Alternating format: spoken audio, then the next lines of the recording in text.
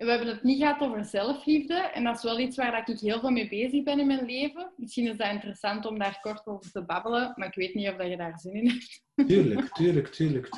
Doe maar. En Ja, is dat dan een thema die recent in je leven? Of is dat al door heel je leven dat speelt? ik denk dat ik dat als kind heel hard had. En dan is dat weggevallen bij mij door in de jaren, door wat ik dan had meegemaakt. Er zijn een paar gebeurtenissen geweest in mijn leven waardoor dat ik geen zelfliefde ervaarde. Mhm. En dan heb ik dat terug kunnen ontdekken in mijn leven. En nu zit ik op een punt, en ik denk dat ik dat zo nog wel wil meegeven. Again, wel heel hard aan vrouwen, maar eigenlijk ook aan mannen. Hè.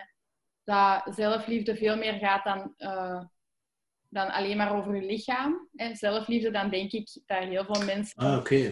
leggen met ik hou van mijn billen, ik hou van van mijn kilo's, ik hou van hoe dat mijn benen eruit zien, of mijn gezicht, of mijn haren, of weet ik veel wat. En dat gaat daar zeker en vast over. Body acceptance, body positivity, daar ben ik heel veel mee bezig met vrouwen dat ik begeleid. Maar dat gaat ook tot op zielsniveau. Ja. Het gaat echt over je eigen ziel graag zien. En wie zijde jij als ziel als alle maskers wegvallen? Grappig in deze tijd om te gebruiken. Want in deze matrix, waar dat alles in ons gezicht duidelijk wordt eigenlijk. Maar als alle maskers afvallen, wat is er dan nog over? En kun je dat graag zien? Ja. En hoe ga je dat accepteren, wat er daar dan voor je staat? En hoe ga je daar liefde naar sturen? En hoe ga je daarmee omgaan? Met al het mooie, het slechte. Hoe ga je schaduwwerk accepteren? Ja. Hoe ga je het licht schijnen op je schaduw? En daar ook van houden. Van het feit dat er gewoon ook donker is. Welkom bij What's on Your Mind met Peter Snauwaard. Elke week vertelt een gast over zijn of haar verhaal. En dat verhaal kan jou inspireren om je leven in handen te nemen. Ben je er klaar voor? Ik ben er 100% klaar voor, Peter. Zalig. Dat Charlotte zo wist. Hallo. Goed. Heel goed. En bij jou? Fantastisch. Zeker dat ik jou zie, want wij hebben wel een heel speciale connectie. Hè? Dat is echt zo. Dat is echt zo. Vanaf de eerste moment, hè. Dat was een klik. Ja. Zonder, ik had er zelfs geen woorden voor nodig, omdat dat is iets, hoe zeg je dat, energetisch dat je dat voelt. Ja. Dat was echt zo. Dat was gewoon direct duidelijk van ja, daar kan ik uren mee babbelen. Ja, want ik heb jou leren kennen via een podcast dat ik opgenomen heb met je vriendin, dat je samen Lumen mee doet, Karen. Want ze heeft jou vermeld. En ik herinner me nog goed, want ze heeft zelfs een van jouw schilderijen. En als ik het goed voor heb, heel lang geleden deed je iets totaal anders dan wat je nu doet. Ja, dat klopt. Als ik het goed voor heb, was je vroeger leerkracht of zoiets. Klopt dat? Die rumors heb jij juist gehoord. Nu, vooraleer dat we beginnen met het leerkracht zijn, hoe heb je dat al van jongs af aan, dat je wist dat je meer voelt en ziet dan een andere persoon? Dat is een heel interessante vraag die eigenlijk nog niet veel mensen mij gesteld hebben. Ik deelde vandaag in mijn Instagram-verhaal, Peter gaat me interviewen en dan kan ik eindelijk eens wat dieper gaan op de onderwerpen. En bam, uw eerste vraag is al direct recht erop. Ja, weet je wat ik vroeger zag, als ik nog heel jong was? Dat waren schimmen. Ik zag heel veel schimmen in mijn kamer. En ik wist heel goed waar dat die zaten. Zo. Ik wist heel goed waar dat die waren in mijn slaapkamer. En als ik bijvoorbeeld de trap opliep, ik voelde altijd dat er iets achter mij zat. Dat heb ik heel mijn jeugd gevoeld. Zo. Dus ik heb zo de angsten daar rond wel gehad als kind. Ik weet niet zo goed of ik dat veel met mijn ouders heb besproken. Ik herinner mij wel gesprekken. Dat ik dat zeg van, er zijn schimmen in mijn kamer of zo. En dat er dan mij verteld werd iets van, dat zijn de schaduwen van de bomen in de gordijnen. Maar dat waren andere dingen dat ik voor had. Dus dat is wel, ja. En je was er dan bang van, omdat je niet wist wat dat was? Omdat het onbekende was? Ja, en dat was heel donker, hè. Dat waren echt donkere schimmen, dus dat was eng. En is het dan een punt geweest waarbij dat voor jou helder werd, iets dat er gebeurd is, dat je binnen een keer dacht van, moet dat nu gaan zeggen, ik voel en zie meer dan de gemiddelde mens. Ik sta meer open. Dat is voor mij pas duidelijk geworden een paar jaar geleden. Dus dat is heel lang een mysterie geweest. En ik denk ook wel dat zo, wat moet ik zeggen, vanaf mijn puberteit dat ik dat onderdrukt heb. Hè? En dat ik daar niet... Ik had geen omgeving die daarmee bezig was of die mij kon vertellen wat dat was. Ik had geen psychic tante of zo. Dat is wel waar. Ik heb een psychic tante, maar ik heb dat gesprek nooit meer gehad. Ja, nee. Dat is heel lang een mysterie gebleven. En dan ben je gaan studeren. Ja. Dan heb je voor leerkracht gekozen. Was dat dan voor bepaalde vakken? Of hoe was dat dan dat je dat gekozen hebt? Ja, dat is niet zomaar gegaan. Ik wou vroeger altijd juffrouw worden, omdat mijn mama juffrouw was. En ik wou iets bewijzen aan mijn mama. Oké, interessant. Ja, mijn mama is vandaag jarig. Kijk eens aan. Toeval bestaat niet, hè? Ja. Raised by a Virgo. Dus ja, altijd je best moeten doen hè, op school. Dus ik had een grote ambitie. Ik wou altijd wel eens bewijzen tegenover mijn mama of zo. Ik wou die altijd trots maken. Dus ik wou ook juffrouw worden, maar ik ben eerst ergotherapeut geworden. Ja. En dan, als ik dat diploma had, voelde ik van ik wil toch nog altijd precies mij bewijzen. En dan ben ik ook juffrouw geworden. En dan ben ik te weten gekomen dat je je helemaal niet zo moet zitten bewijzen in het leven, maar dat je gewoon moet doen wat je grote passie is. En dat was schilderen. Maar hoe is dat punt gekomen dat je dat wist? Wat is er gebeurd? Ben je in een burn-out gesukkeld of iets anders? Of is er iets anders serieus gebeurd waarbij dat je zei van this is not me? Want uiteindelijk heb je dat op een redelijk jonge leeftijd al ontdekt. Bij mij is dat pas veel later gekomen, waar jij onder andere een stuk te maken mee ook hebt. Wat is er dan gebeurd? Of ben je iemand tegengekomen of zo? Of hoe is dat gebeurd? Ja, ik weet nog, ik stond in het onderwijs en mijn knie deed wel heel vaak pijn. Zelfs zo erg dat ik soms op ziekenverlof moest daarvoor. Omdat dus mijn lichaam gaf aan dat geen goede omgeving was voor mij. Maar natuurlijk, ik weet niet of dat iedereen dat kent, maar iedereen die echt een passie heeft, van kleins af aan, weet ook, er is geen gevoel zoals uw passie uitvoeren. En dus mijn passie, die had ik weggestoken. Vanaf mijn 18e tot mijn, denk ik, 25e, zoiets. Ik had 5 jaar lang, langer eigenlijk, niet geschilderd, niet getekend. Omdat ik geblokkeerd zat. Dus ik heb wel een blokkage gehad. En dan ineens ben ik terug beginnen schilderen. En dan was dat heel duidelijk van, oké, dat is mijn leven en dat is dat niet. Heb ik daar gewoon op 1, 2, 3 kunnen beslissen? Nee, totaal niet. Hè. Ik heb daar wel... dat is een hele transitie geweest. Dat heeft maandenlang geduurd, eer dat ik helemaal die stap heb gezet. Stap gezet bedoel je dat wil zeggen van stoppen met lesgeven of voor kinderen zorgen, naar effectief fulltime kunstenares schilderen, zou ik maar zeggen. Ja, inderdaad. Ik stond in het 6e leerjaar hier in Berchem. Ik deed dat wel heel graag. Hè. Ik vond dat echt wel... Ik vind dat geweldig, hè, met kinderen werken. Maar ik ben zo iemand... Ik vind heel veel geweldig. Ik vond dat ook geweldig om in de psychiatrie te werken. Maar er is niks zo geweldig als dat schilderen. En dus wat ik eerst gedaan heb, is ik heb met mijn directrice gepraat toen. En die schilderde zelf ook en die begreep mij goed. En had ik gevraagd, mag ik halftijd blijven werken? En voor de rest schilderen wat mijn werken waren aan het verkopen. Dus dat was heel spannend allemaal, maar ik voelde, ik moet deze doen. En die heeft daarop toegezegd. Dus dat was echt heel fantastisch. Ja, dat is een geweldige vrouw. Maar dat was niet genoeg, want ik had nog altijd geen headspace. Ook al had ik tijd. Ik had geen headspace. Ik had geen ruimte in mijn hoofd, want het onderwijs nam alles in. Dus ja, ben ik wel naar manieren gaan zoeken van oké, hoe kan ik dat volledig achter mij laten en hoe kan ik vol tijd als artiest gaan werken. Of, ja, en dan heb ik zo wat tussenstappen meegemaakt. Hè. Zoals? Ik heb hypnosetherapie gedaan. Oké.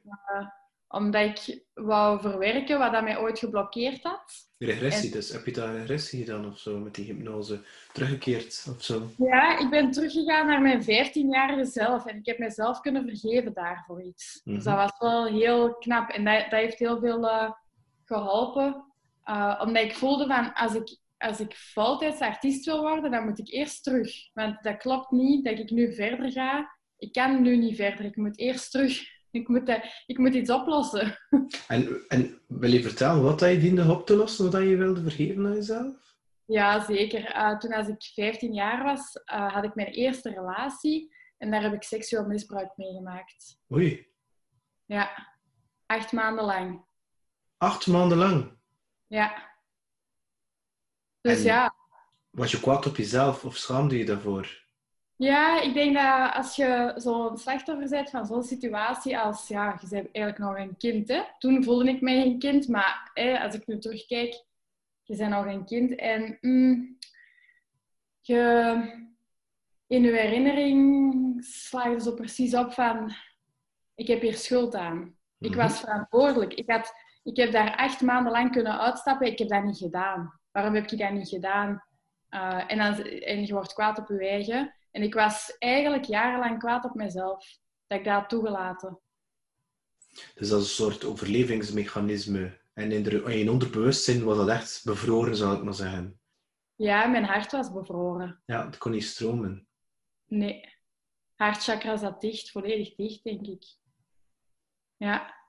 En is dat dan door die hypnose, is dat dan 1 of 2 sessies, dat je daardoor, veronderstel dat je in die hypnose bent gegaan, je hebt jezelf dat vergeven, en toen is het beginnen stromen en heb je beslist, ik ga zelf ook hypnose geven, maar ik wil dat geschenk ook geven aan andere mensen.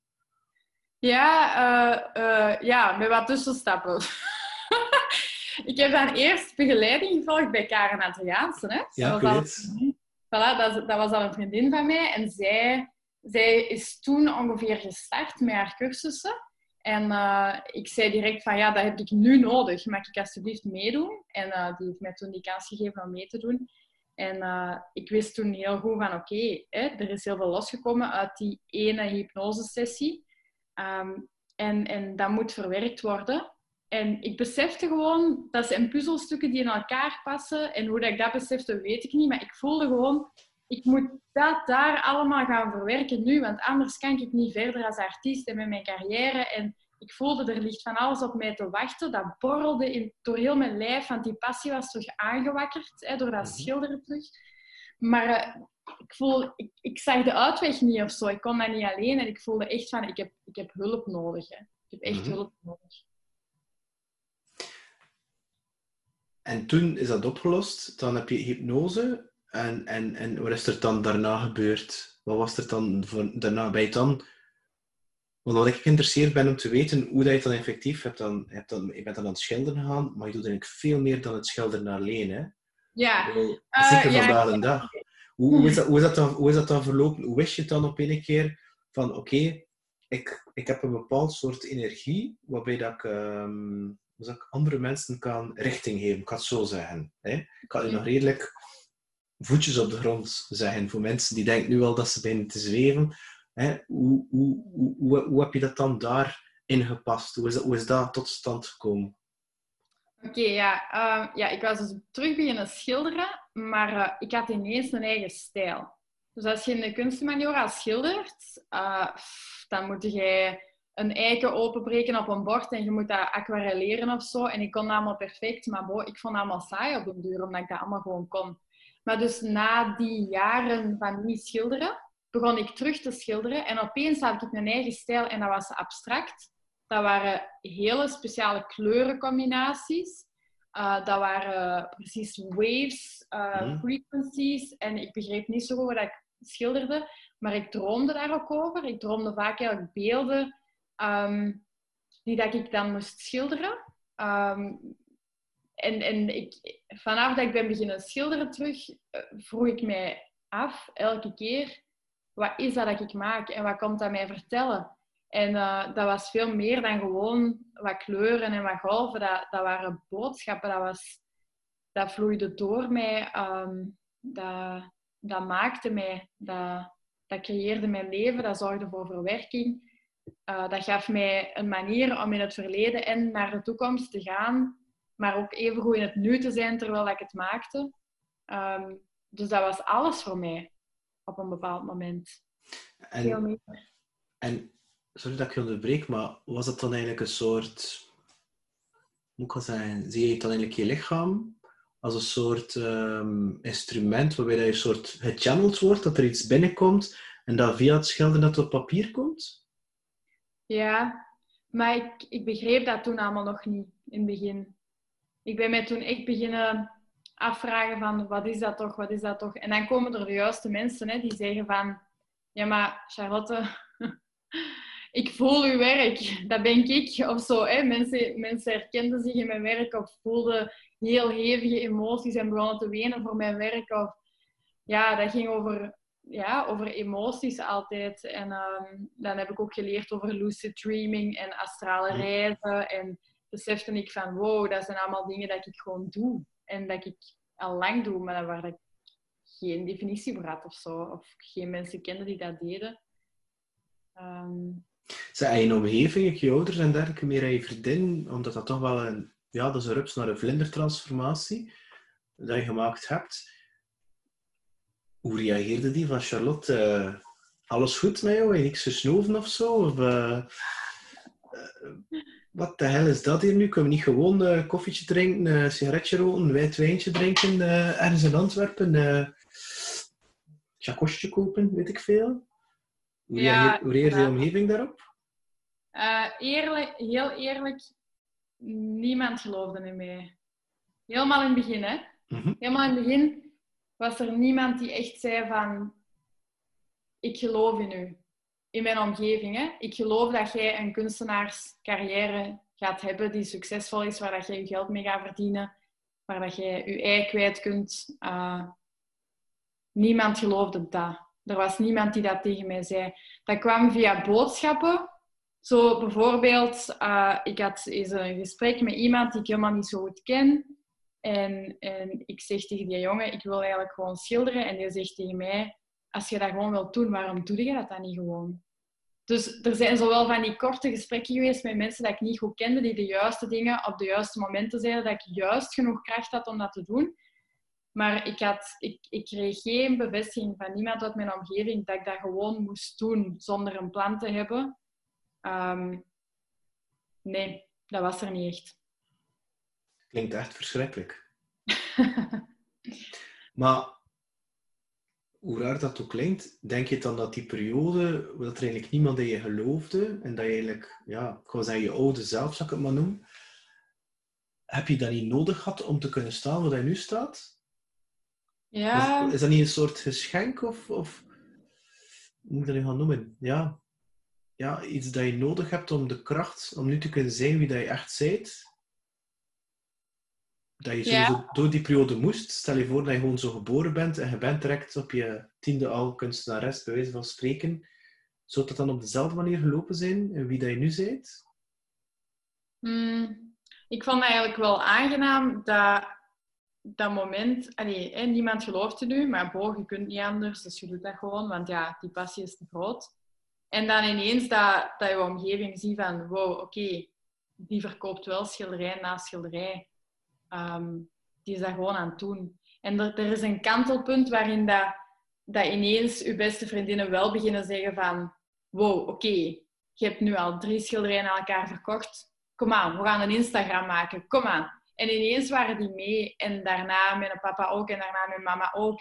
En familieleden. En verdere vrienden. En heel stilletjes aan zie je uw omgeving kantelen van...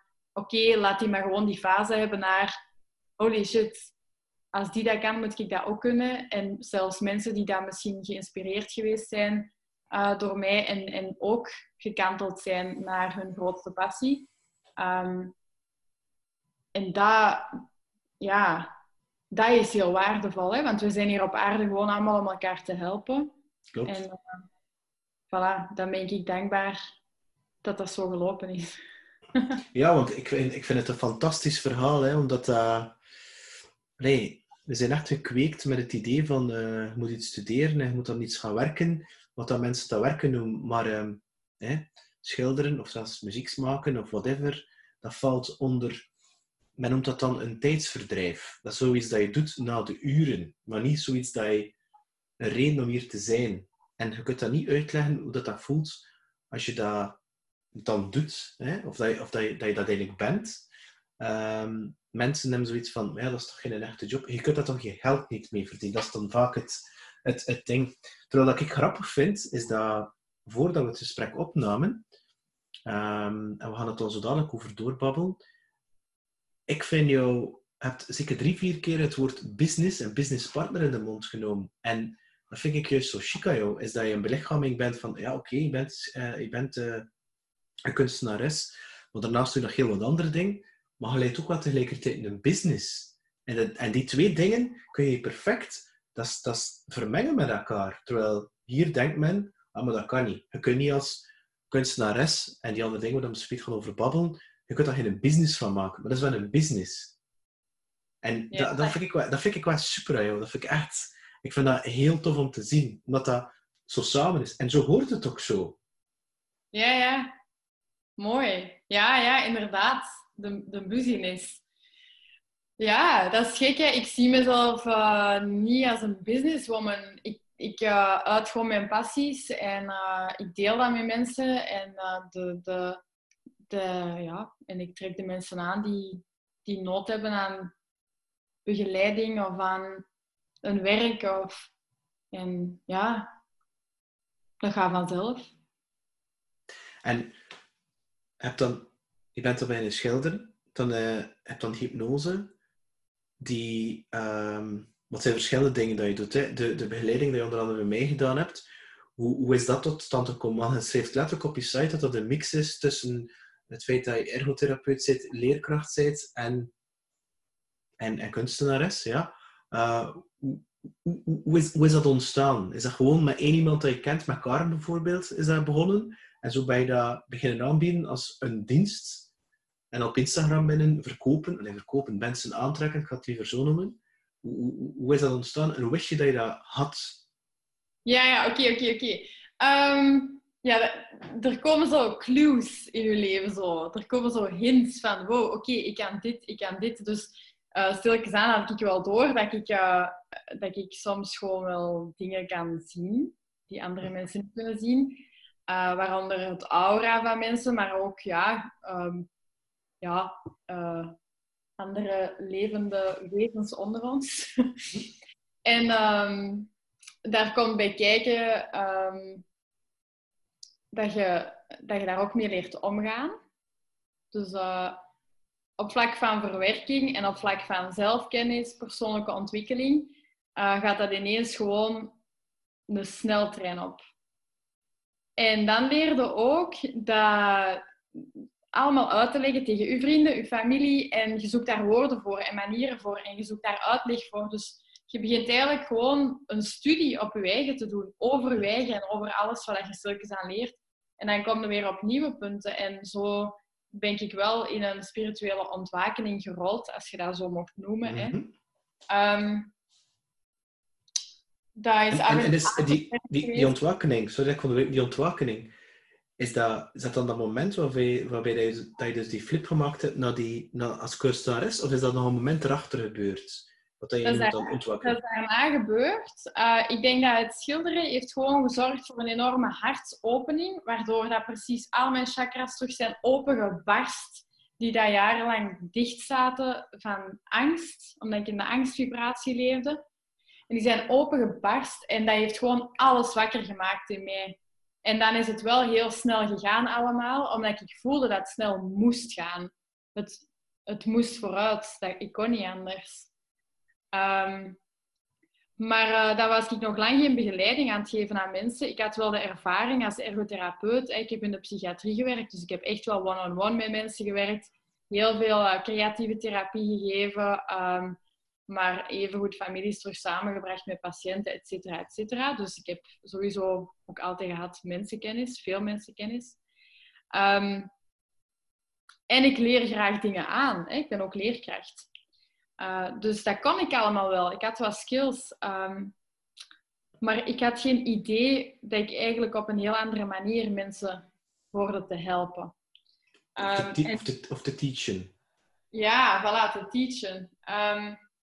En dan is er een periode gekomen in mijn leven dat ik begon te leven volgens de maancyclus. Dat ik mijn vrouwelijke cyclus linkte aan de maancyclus. En dat ik begon goeroes op te zoeken en wat die te zeggen hadden. Is dat begonnen bij Muji, zo hè. Gewoon filmpjes op YouTube en dan geïnteresseerd geraakt in astrologie. Mijn vriend leren kennen die dat astroloog is.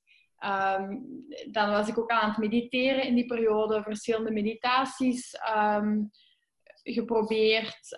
Verschillende vormen van yoga, maar ook stille meditatie. Terechtgekomen bij Joe Dispenza meditaties. En dankzij die meditaties is er heel veel gebeurd. En is eigenlijk de Goddess Project ontstaan. Omdat ik heel duidelijke downloads heb gekregen over de Goddess Project tijdens Joe Dispenza meditaties. Op een eclipse. Wat zei je? Wat? Op een eclipse. En wat is dan de Goddess Project? Ik weet wat dat is natuurlijk, maar mensen die nu luisteren, die hebben geen idee over wat dat gaat. Ja. Voor wie dat is. De Goddess Project is een begeleiding die ik geef aan vrouwen om innerlijke rust te krijgen, om zichzelf beter te leren kennen op verschillende niveaus, om de kracht van de vrouw te ontdekken, om in touch te geraken met hun intuïtie en ook wel gewoon om informatie te geven over 3D, 5D, de wet van aantrekkingskracht. Ja. Hoe kun je daarmee werken? Hoe kun je werken met vrouw zijn? En hoe gaat je mannelijke en vrouwelijke energie in balans brengen in het leven? Maar ook magie, hè? Dat is ook wel een traject waar dat je gewoon de magie van het leven echt leert kennen. En dat is bij iedereen anders, want iedereen moet iets anders zien. En je bent nu natuurlijk spiritueel, ik moet nu opletten wat ik zeg, want dat is eigenlijk niet echt een curve, maar advanced zal ik maar zeggen. Nu, voor een vrouw die luistert en die zoiets heeft van ik heb eigenlijk heel mijn leven al in mijn hoofd geleefd, en ik ken er heel veel trouwens, en ik wil eigenlijk terugkeren naar de innerlijke vrouw, en mijn innerlijke vrouw zal staan, en mijn intuïtie opnieuw aan het herontdekken. Hoe diep dienen zij al bezig te zijn met de dingen die je net allemaal opgenoemd hebt? Moeten zij al mediteren en dergelijke meer? Dienen zij geïnteresseerd zijn in astrologie? Welk soort vrouwen spreek je dan eigenlijk meest aan? Want als ik dat zie op Instagram, spiritualiteit wordt in België nog altijd gelinkt met zo'n super alternatieve heetwolle sokken toestand, maar op je Instagram is dat totaal niet zo. Ik zou bijna zeggen dat de hipsters van Antwerpen en Gent bij elkaar zijn. Zo komt dat bij mij. Oftewel heb je die foto's serieus gefotoshopt? Nee, er komen eigenlijk van alle vrouwen bij mij terecht. Dat gaat van echte businesswomen die heel rationeel zijn, maar die wel voelen dat er gewoon meer is en die curieus zijn. Je hebt ook gewoon de curieuze. Maar dat gaat ook dus dat gaat van die tot vrouwen die helemaal vastzitten omdat ze een gebeurtenis hebben meegemaakt in hun leven, een traumatische ervaring. Want ik kan ook traumaverwerking doen tijdens de Goddess Project. Maar dat gaat ook... Er is een vrouw die begeleiding volgt,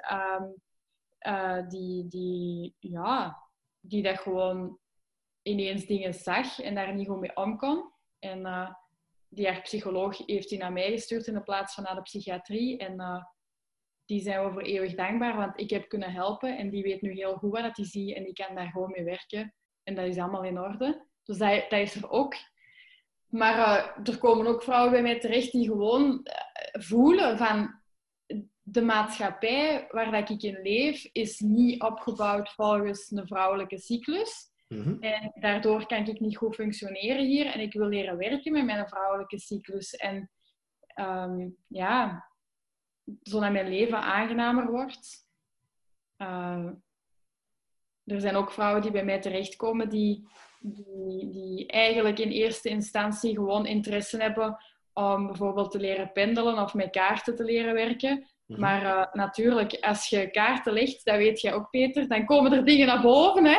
En dan moet dat verwerkt worden. Hè? Dus dan zijn we vertrokken. Hè? Nu, over dat vrouwelijke. Ik hoef natuurlijk niet uit te leggen dat we heel lang leven in een... Ik kan wel zeggen dat de mannelijke energie enorm domineert. Ik ben nu van werk veranderd en ik werk in ik noem dat zo, in een omgeving waar er heel veel vrouwelijke energie is. En ik vind dat fantastisch trouwens. Geloof jij dat we in een soort overgangsfase aan het komen zijn, waarbij dat het vrouwelijke, kan je zeggen, zal overnemen, maar toch tenminste het evenwicht zal hersteld worden om wat meer vrouwelijkheid in de wereld te brengen? Als je ziet wat er allemaal gebeurt in de wereld momenteel? Ja, dat is een heel goede vraag. Waar je heel uitgebreid kunt op antwoorden.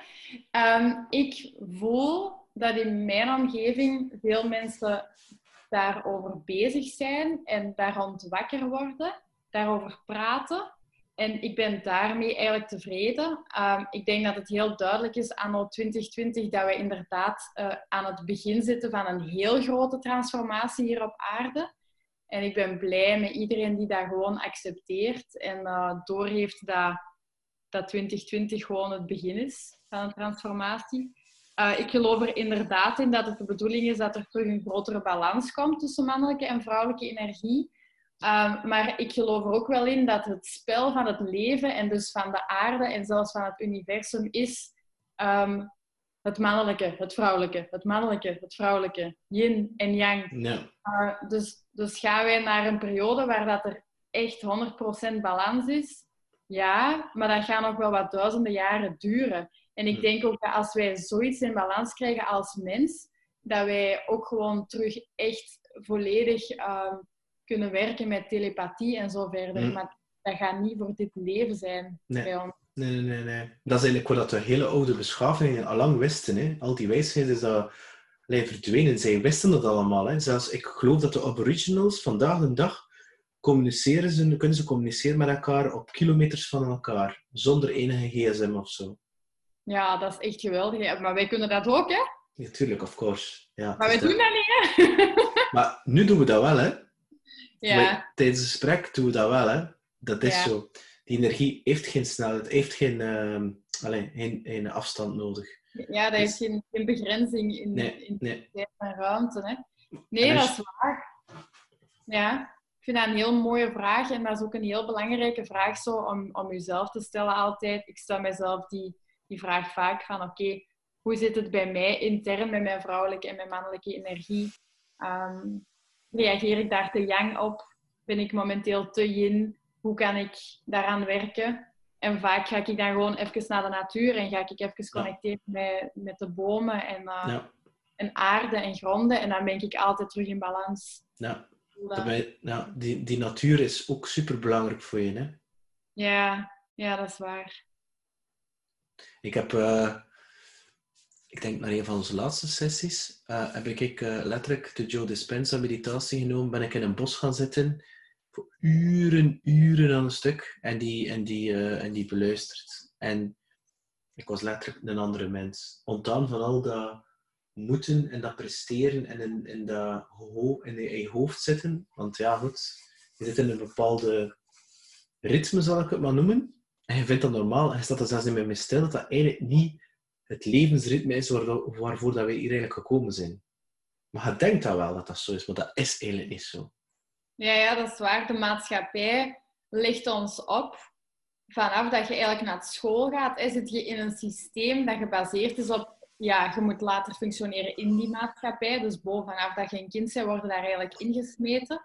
En worden eigenlijk uit je eigen fantasiewereld gerukt. En het is die fantasiewereld waar dat je eigenlijk echt kunt in creëren en gewoon vreugde en liefde ervaren. En dat is de essentie van het leven. Dus dat is confronterend om dan als volwassene te weten te komen. Hè. Toch? Nu, moest jij kunnen terugkeren in de tijd, wat zou je zeggen tegen jezelf als je 15 of 18 jaar bent? Wat zou je zeggen tegen jezelf? Of zelfs op je 10 jaar, wat zou je zeggen? op mijn 10 jaar, oh man, dat vond ik zo geweldig, want dat zit geen derde leerjaar toch, hè. Dan had ik ook zo'n leuke meester en ik was een heel gelukkig kind, hè. Ik heb de indruk dat je nog altijd een gelukkig kind bent. Of zelfs nog een Ja, gelukkiger kind. dat is waar. Ik ben keigelukkig. Ik ben terug aan het denken aan de memories. Hè. Ik zat de hele tijd ook in de natuur toen, want we hebben een bos naast mijn huis. Dus ik klom het allerhoogst in de bomen. Ik klom hoger dan alle jongens. Ik klom echt zo in de twijgen. Ik had er geen bang van. Ik heb geen hoogtevrees. Dus ik zat echt in de twijgen, helemaal van boven die bomen. Mijn mama kreeg altijd een hartaanval als ik kwam roepen voor het eten. Ik zou gewoon tegen mezelf echt zeggen van never change. Blijf altijd zoals dat je nu bent. Je moet je niet anders gaan voordoen de komende jaren. Want na mijn 10 jaar is er al veel gebeurd. Want op mijn 11 jaar zijn mijn ouders beginnen scheiden. Op mijn 12 jaar is mijn grootmoeder, waar ik een enorme band mee had, gestorven. En dan ben ik een paar jaar echt gewoon heel ongelukkig geweest. Dan ben ik naar de kunstmaniora gegaan, maar daar is het seksueel misbruik gebeurd. Eigenlijk mijn 10 jaar, dat was zo mijn laatste jaar dat helemaal zorgeloos was voor mij. Dus dat is wel interessant dat je dat er nu uitpakt qua leeftijd. Maar niks is toeval, hè. Ik weet niet waar dat komt, moet je niet uitleggen, hè. Nu, die scheiding van je mama en je papa, heeft dat een enorme impact gehad op jou? Enorm veel. Ja, want ik was heel gevoelig. Hè? Dat wisten mijn ouders ook wel. En ik heb wel altijd een hele telepathische band gehad met mijn vader. Ik ben er zeker van dat we elkaar uit een vorig leven kennen. Maar uw ouders kenden vaak vanuit een vorig leven. Maar de band met mij... Ik was een echt papa's kindje. Echt. We waren 2 handen op 1 buik. En dus als hij ergens anders ging wonen... En als we daar alleen nog maar in het weekend gingen naartoe gaan... Ja, mijn hart brak. Echt waar, mijn hart is echt gebroken daar. En ik had het daar heel moeilijk mee... dat die veranderingen plaatsvonden ook gewoon. En ik hoorde ook wel alle ruzies thuis. Maar ja, als je dan achteraf kijkt, hè, wat voor een prachtige relaties dat die 2 mensen nu hebben met andere partners, dat is gewoon...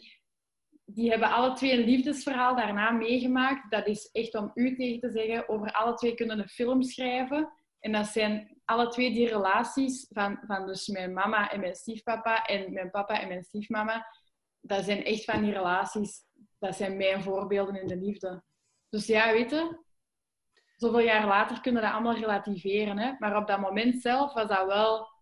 Dat heeft een enorme impact op mij gehad. Heb je daar schuld over gevoeld of zelfs de oorzaak van gevoeld? Nee, dat denk ik niet. Nee, dat heb ik nooit gehad. Ik denk dat mijn ouders daar heel sterk in waren. Die bleven wel een team in die opvoeding en zo.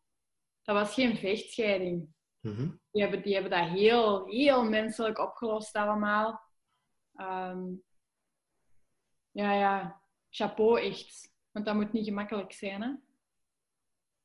Ja, en zeker met een dochter van 10 jaar. Dat is, die beseft dat allemaal al. Dat is een hele... Net voor de puberteit gevoelig dan nog een keer dat op de koop toe. Ja, en ik had alles door, hè. Wat bedoel je daarmee? Ja, die bespraken zo bijvoorbeeld alles in het Engels, maar ik kon al Engels, hè. Dus ik hoorde dat allemaal, hè. Of die dachten s'avonds dat ik het niet hoorde, maar ik was altijd wakker. Ik ben een heel alert persoon, hè. Ik heb altijd alles gezien en gehoord, dus ik was op de hoogte, hè. Nu je hebt zelf nu een hele fijne relatie met Michael, noemt hij, hè? Mm-hmm. Is jouw beeld op relaties door de scheiding van je ouders veranderd? Omdat Ja, je zegt van, zeker. omdat je zoiets had van, ja, ik geloof niet meer in die... Ik kan u niet zeggen ware liefde, dat is weer een andere discussie. Hè, want ik denk dat dat Disney-verhaal qua liefde, dat weer zoiets opgelegd is. Maar was je dan niet bang om dan, als je zo iemand zoals Michael tegenkomt, dat je denkt van, ja, ik heb hier een muurtje op mezelf gebouwd en... Ja. Ja, dat is... Beyoncé zingt daarover, hè. Wat zegt ze? Remember all the walls I built, baby. They stumbled down. You stumbled them down. Als ik Micha leerde kennen, we hadden onze eerste date. dat was zelfs geen date. Hij ging mij eigenlijk gewoon leren over astrologie. En als ik daar binnen wandelde in dat restaurant waar dat wij hadden afgesproken en wij keken naar elkaar, er was geen sprake van een muur. Er was geen sprake van iets dat dan nog kon tegenhouden wat er daar moest gebeuren tussen ons. Je wist op dat moment? Dat was 100% duidelijk voor hem en voor mij. We waren ook samen vanaf dat moment. Dat was... Wat dat trouwens de 21 september was, dus over enkele dagen, 2 jaar geleden. Ja. Kijk. Ja, op de overgang, hè, tussen zomer en herfst. Nee, dat was... het heeft mij getekend, die scheiding. En het is zeker en vast een moment geweest, of een kleine issue geweest in onze relatie, waar ik ook wel aan gewerkt heb. De verlatingsangsten. Ik denk dat heel veel mensen dat herkennen. Dat heb ik natuurlijk in mij, omdat dat gebeurd is. Hè. Het voelde voor mij toen alsof dat mijn vader mij verlaten heeft, terwijl dat was helemaal niet de situatie. Want wij zagen elkaar nog heel veel en we hebben elkaar altijd blijven zien. En de band is altijd geweldig gebleven. Maar dat tekent u wel, ja. En heeft dat een impact gehad op de manier waarop je in relatie staat of in de relatie met Michael?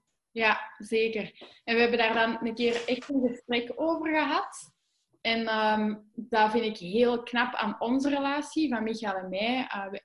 Wij zijn sowieso heel sterk, heel verbonden. Telepathisch ook verbonden, dus next level. Maar als er dan zoiets is, en dat komt een paar keer terug of zo, dan babbelen wij daarover. En dan nemen wij echt actie. En dus ik heb toen echt beslist van, oké, ik wil een mentor om beter te leren werken met alle krachten die dat ik voel, dat door mij stromen en die dat ik bezit. En ik wil ondertussen verwerken.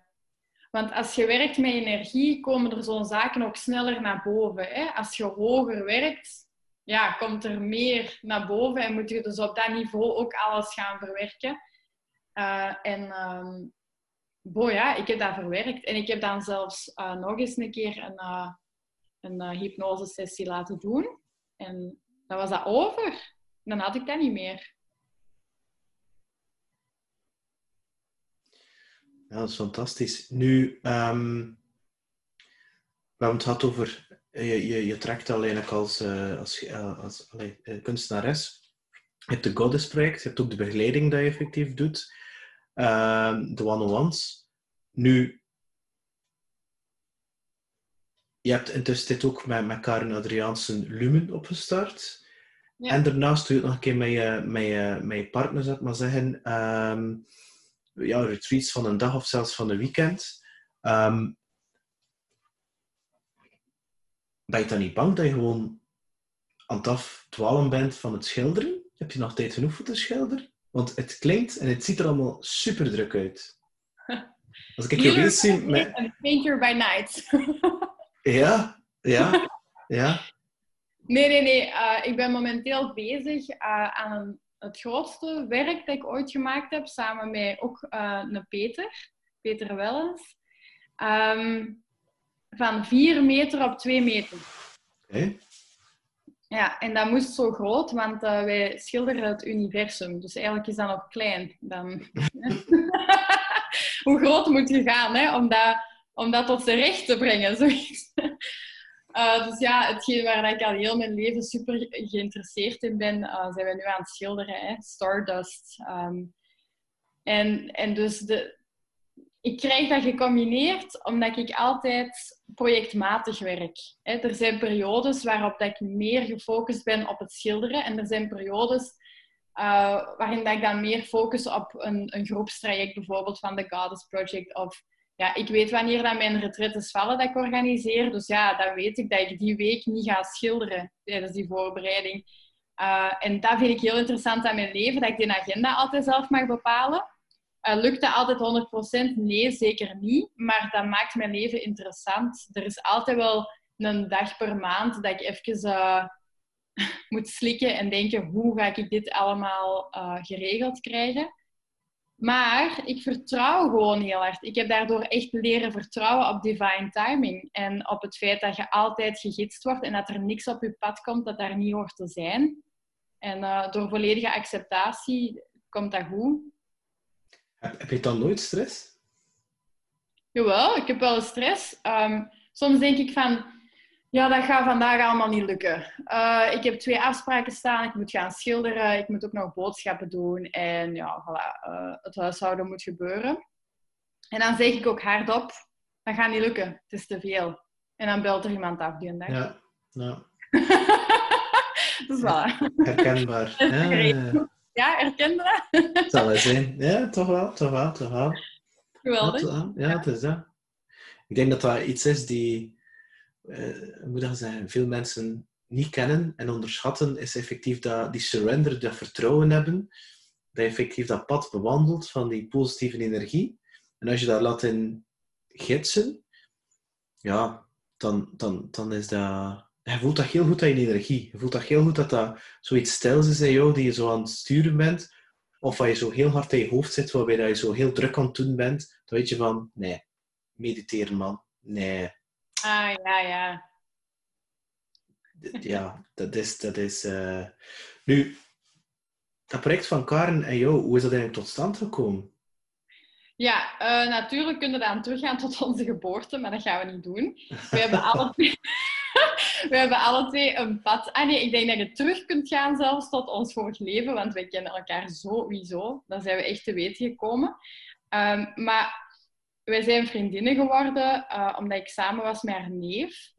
Okay. En ja, daarna was dat gedaan. En wij hadden zo'n klik dat we dat niet konden negeren. We hebben elkaar veel geholpen. En zij heeft mij coaching gegeven en ik begeleid haar in haar spirituele pad. Dus wij zijn veel meer dan vriendinnen voor elkaar. En wij vullen elkaar enorm hard aan. Zij is de yang van mijn yin en ik ben de yin van haar yang. En wij zaten eens samen aan een vijver. Echt in een heel rustige sfeer. En wij zeiden, zeg, wanneer gaan wij eens eindelijk onze krachten bundelen en vrouwen helpen op een manier dat next level is. Niet alleen mijn begeleiding, niet alleen haar begeleiding, maar hoe gaan we dat eens bundelen? En voilà, een maand later was het eerste event van Lumen een feit met 25 vrouwen die daar getransformeerd zijn. Ja. En, want, hoe moet ik dat zeggen? Karen is wel, ja, je noemt het yang, ze is inderdaad wel, hoe zou ik dat nu zeggen? Ze is spiritueel sowieso, maar ze benadert het van hetgene dat ik haar ken natuurlijk, vanuit een heel andere hoek. Ze komt echt uit die personal growth, die mindset. Maar ze heeft ook een enorme transformatie doorgemaakt, Karen. Dat is ongelooflijk, dat vuur die daarin zit. Ik vind dat ongelooflijk. Ik denk dat 99% van de mensen hadden al lang een touw genomen en zelfmoord gepleegd niet, maar zij ik heb daar zo bewondering voor. Ja. Nu, wat is het dan zo speciaal aan jullie symbiose? Ja. Dat is gewoon magie, dat werkt gewoon tussen ons, hè? Ik denk, er is een karmische toestand tussen ons twee. En die is gunstig. Maar we zijn daaraan aan het werken, we zijn daaraan aan het bouwen. En ondertussen kunnen wij de juiste vrouwen begeleiden en ondersteunen. Met alles wat wij al geleerd hebben en alle studies die wij gedaan hebben. Alle lessen die wij al tegengekomen zijn. Maar het gaat over veel meer dan dat, Karen en ik. Ik voel, en zij weet dat ook, wij voelen dat allebei, dat gaat over een karma. Wij horen in dit leven samen te zijn en heel veel samen te doen en elkaar te helen en er echt voor elkaar te zijn, echt op zielsniveau.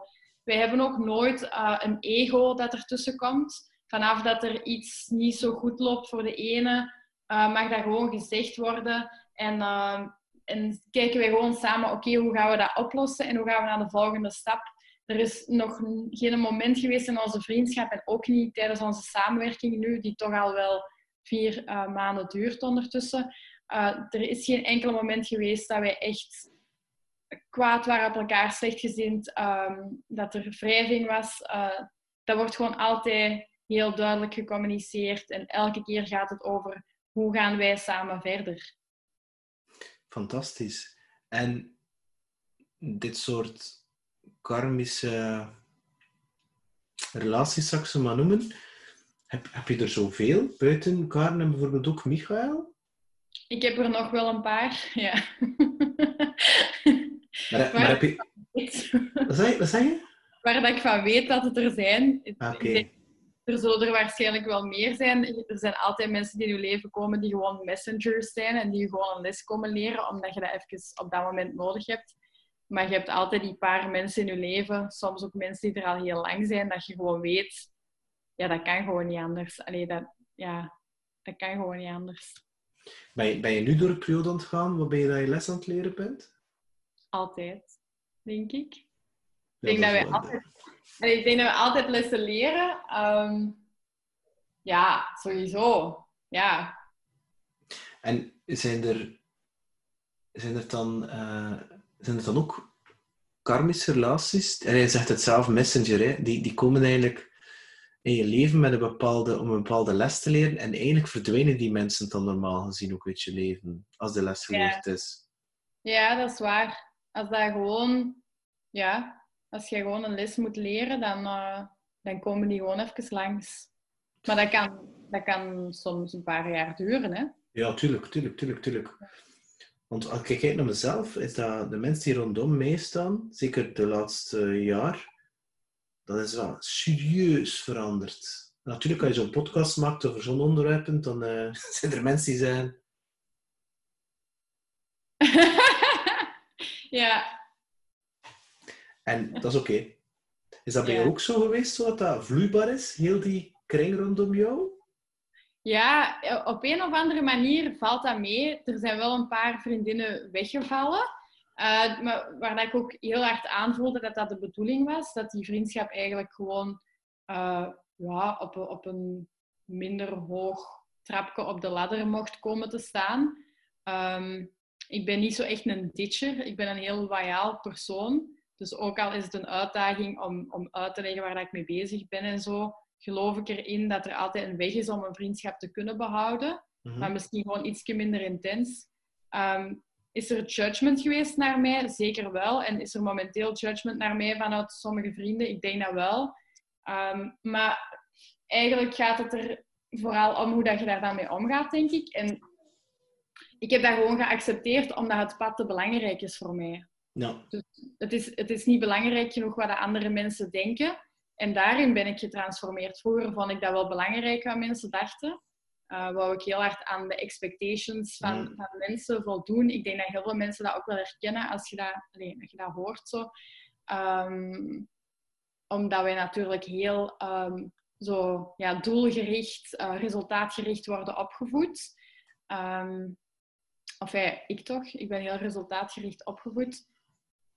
Door mijn omgeving. Hè? Niet per se door mijn ouders, maar gewoon in de omgeving waar ik ben grootgebracht. En als je dan ineens leert dat je gewoon in het moment moet zijn via meditatie en dat daar de oplossing ligt, gewoon in innerlijke rust, in het moment zijn en boodschappen ontvangen, dan kun je gewoon niet meer zoveel aantrekken van wat er rond je gebeurt. En dus ook niet van het judgment of de mensen die veranderen. Ja, je accepteert gewoon alles. Je accepteert ook judgment dat er naar je is. Je accepteert dat dat er is en je stuurt daar gewoon liefde naar. Ook naar die persoon. En dat is gewoon allemaal oké. Maar is het ook niet de combinatie van het feit dat je een woman on a mission bent en dat je zo heel hard voelt dat je zo gestuurd wordt door die universele wind in je rug, waarbij dat je geen andere keuze hebt om dat te volgen, los van die externe validatie dat je nodig hebt om je goed te voelen? Ja, dat is heel erg waar. Dat klopt 100% wat je zegt. Het vuur dat in me brandt, zoals ze zeggen, is alles dat je nodig hebt op het einde van de dag. Ja, dat is. En dat is een energie dat borrelt en door eraan toe te geven, gaat dat nog harder borrelen. Ja, Ja, dat vind ik het mooie daaraan. En dat heb ik ook wel geleerd. Dat als je... dus voor iedereen die met energie werkt of bezig is met vertrouwen op het universum, vertrouwen op God, dat is eigenlijk allemaal hetzelfde. Dat als je daar een bevestiging in geeft, it comes back 10 times. Weet je, elke keer als jij zegt van dit is een boodschap en ik ga dat ook beamen als een boodschap en ik ga daar naar handelen. Ook al is dat misschien moeilijk en uitdagend en reageren mensen daar vervelend op.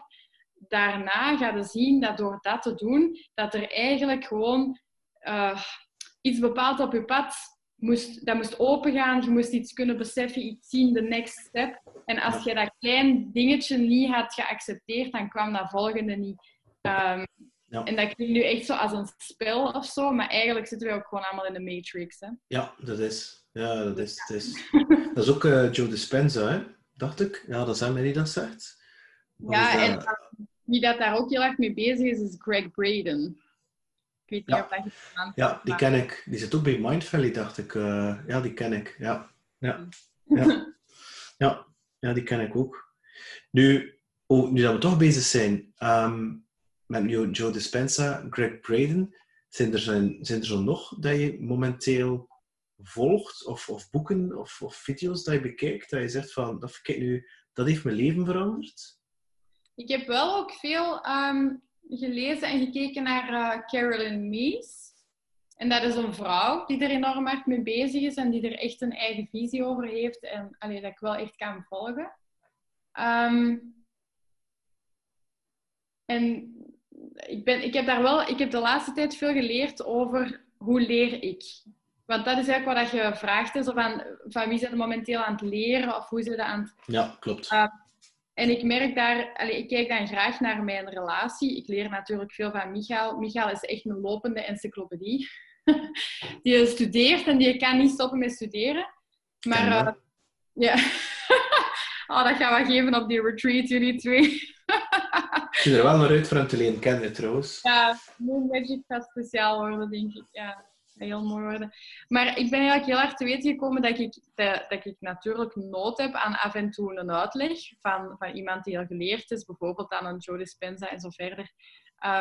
Maar dat het heel belangrijk is dat ik gewoon in touch raak met mijn inner kennis. Want er zit ancient kennis in mij. En dat is naar boven aan het komen en dat is niet normaal. Ik ben daar nog mee aan het leren omgaan, want dat is nog nieuw. Ik kan daar al energetisch mee werken. Ik kan ondertussen echt mensen helen. Maar dat is zoiets oud.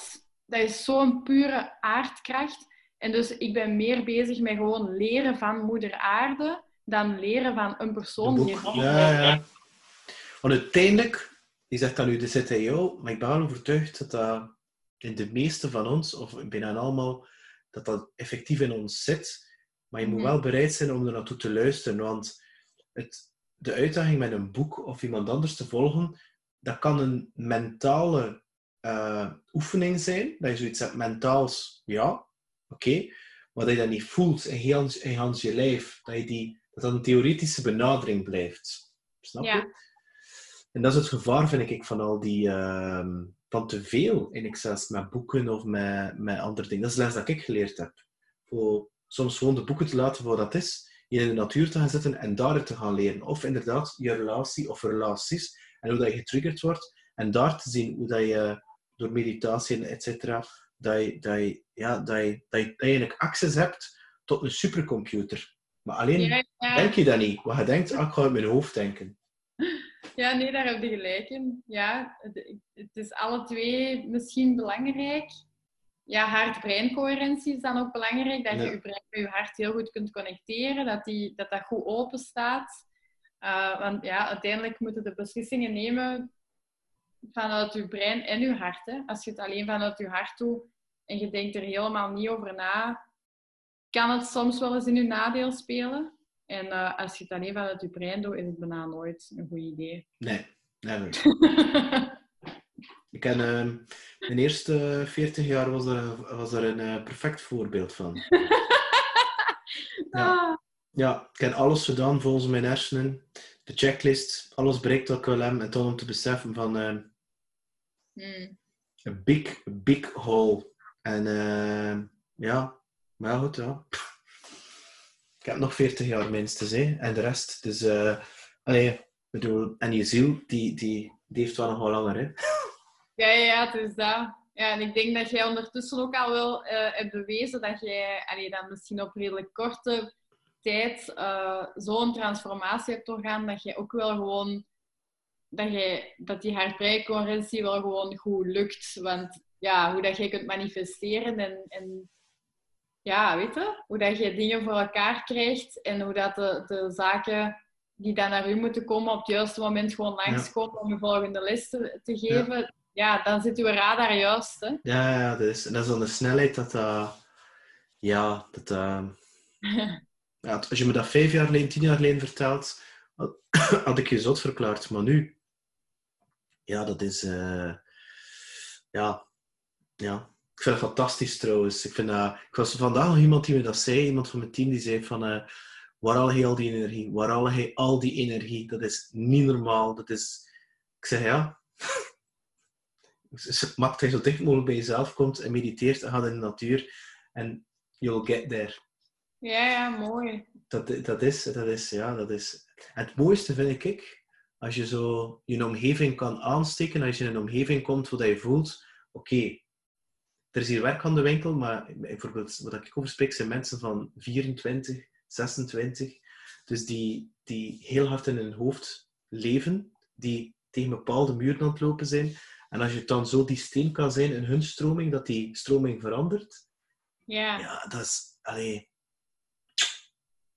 dat geeft je dan nog een keer meer energie. Snap je? Ja, tuurlijk. Ja, en dat is iets dat... En dat is zo die vlek rondom je heen van mensen die zo aan het transformeren zijn, waarbij dat je hebt het dan gezegd 3D naar 5D, waarbij dat je echt voelt van iedereen die er nu nog een keer afkomt om te zeggen van ja, de wereld veranderen, dat kan je echt wel. Je moet gewoon beginnen met één persoon met een keer, met voor je eigen straat, voor je eigen huis te gaan kuisen, zou ik maar zeggen. Je gaat dat zien. Voordat je het weet, zijn echt mensen hun harten aan het raken. En vroeger ging ik dat nooit durven zeggen, zeker niet in een bedrijfscontext. Maar nu, nee. Nee. Het kan allemaal door elkaar. En dat is... Het dan zo van die klant die op een keer zegt, ja, het is liefde. Zo min in een business meeting, ja, het is liefde. En ik denk zo, wat is dat hier nu? Zalig. Ja. Ik denk, oh my god.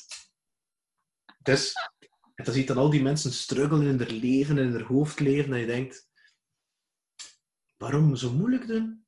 Dat is niet waarom je gekomen bent. Ja. Maar goed, zoals je ook wel weet, iedereen heeft zijn pad. En je dient wel mensen hun pad te laten bewandelen. Je kunt die pijn of die lessen niet voor hen afnemen. Dat is waar. Ik geloof daar wel in dat er een bepaald pad is. En daar bedoel ik niet het lot mee. Ik denk niet dat je... je hebt een bepaald pad, je hebt wat karmische toestanden. Voilà, daar komt je mee in je leven. En als je te ver van dat pad gaat, dan gaat er op teruggeslagen worden. En dan gaat je inderdaad iets hard meemaken. En dat kan van alles zijn. Maar ofwel komt er dan de messenger die iets hard gaat doen met u, of voor u, of tegen u. Ofwel gaat je zelf je eigen messenger zijn en echt gewoon tegen de lamp lopen, zodat je terug op dat pad komt. Ik vind dat interessant wat hij zegt. Ik had onlangs met een vrouwelijke collega net dezelfde discussie of de dialoog. Hè. Ze zei ook, ik heb zo'n aantal vriendinnen die zo... Ze is redelijk rationeel.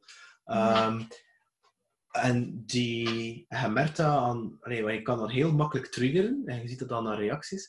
En ze zei, ik heb een aantal van die personal coach vriendinnen. En die beginnen dan altijd dat alles vast ligt. En het lot en toeval bestaat niet. Ik zeg, ja...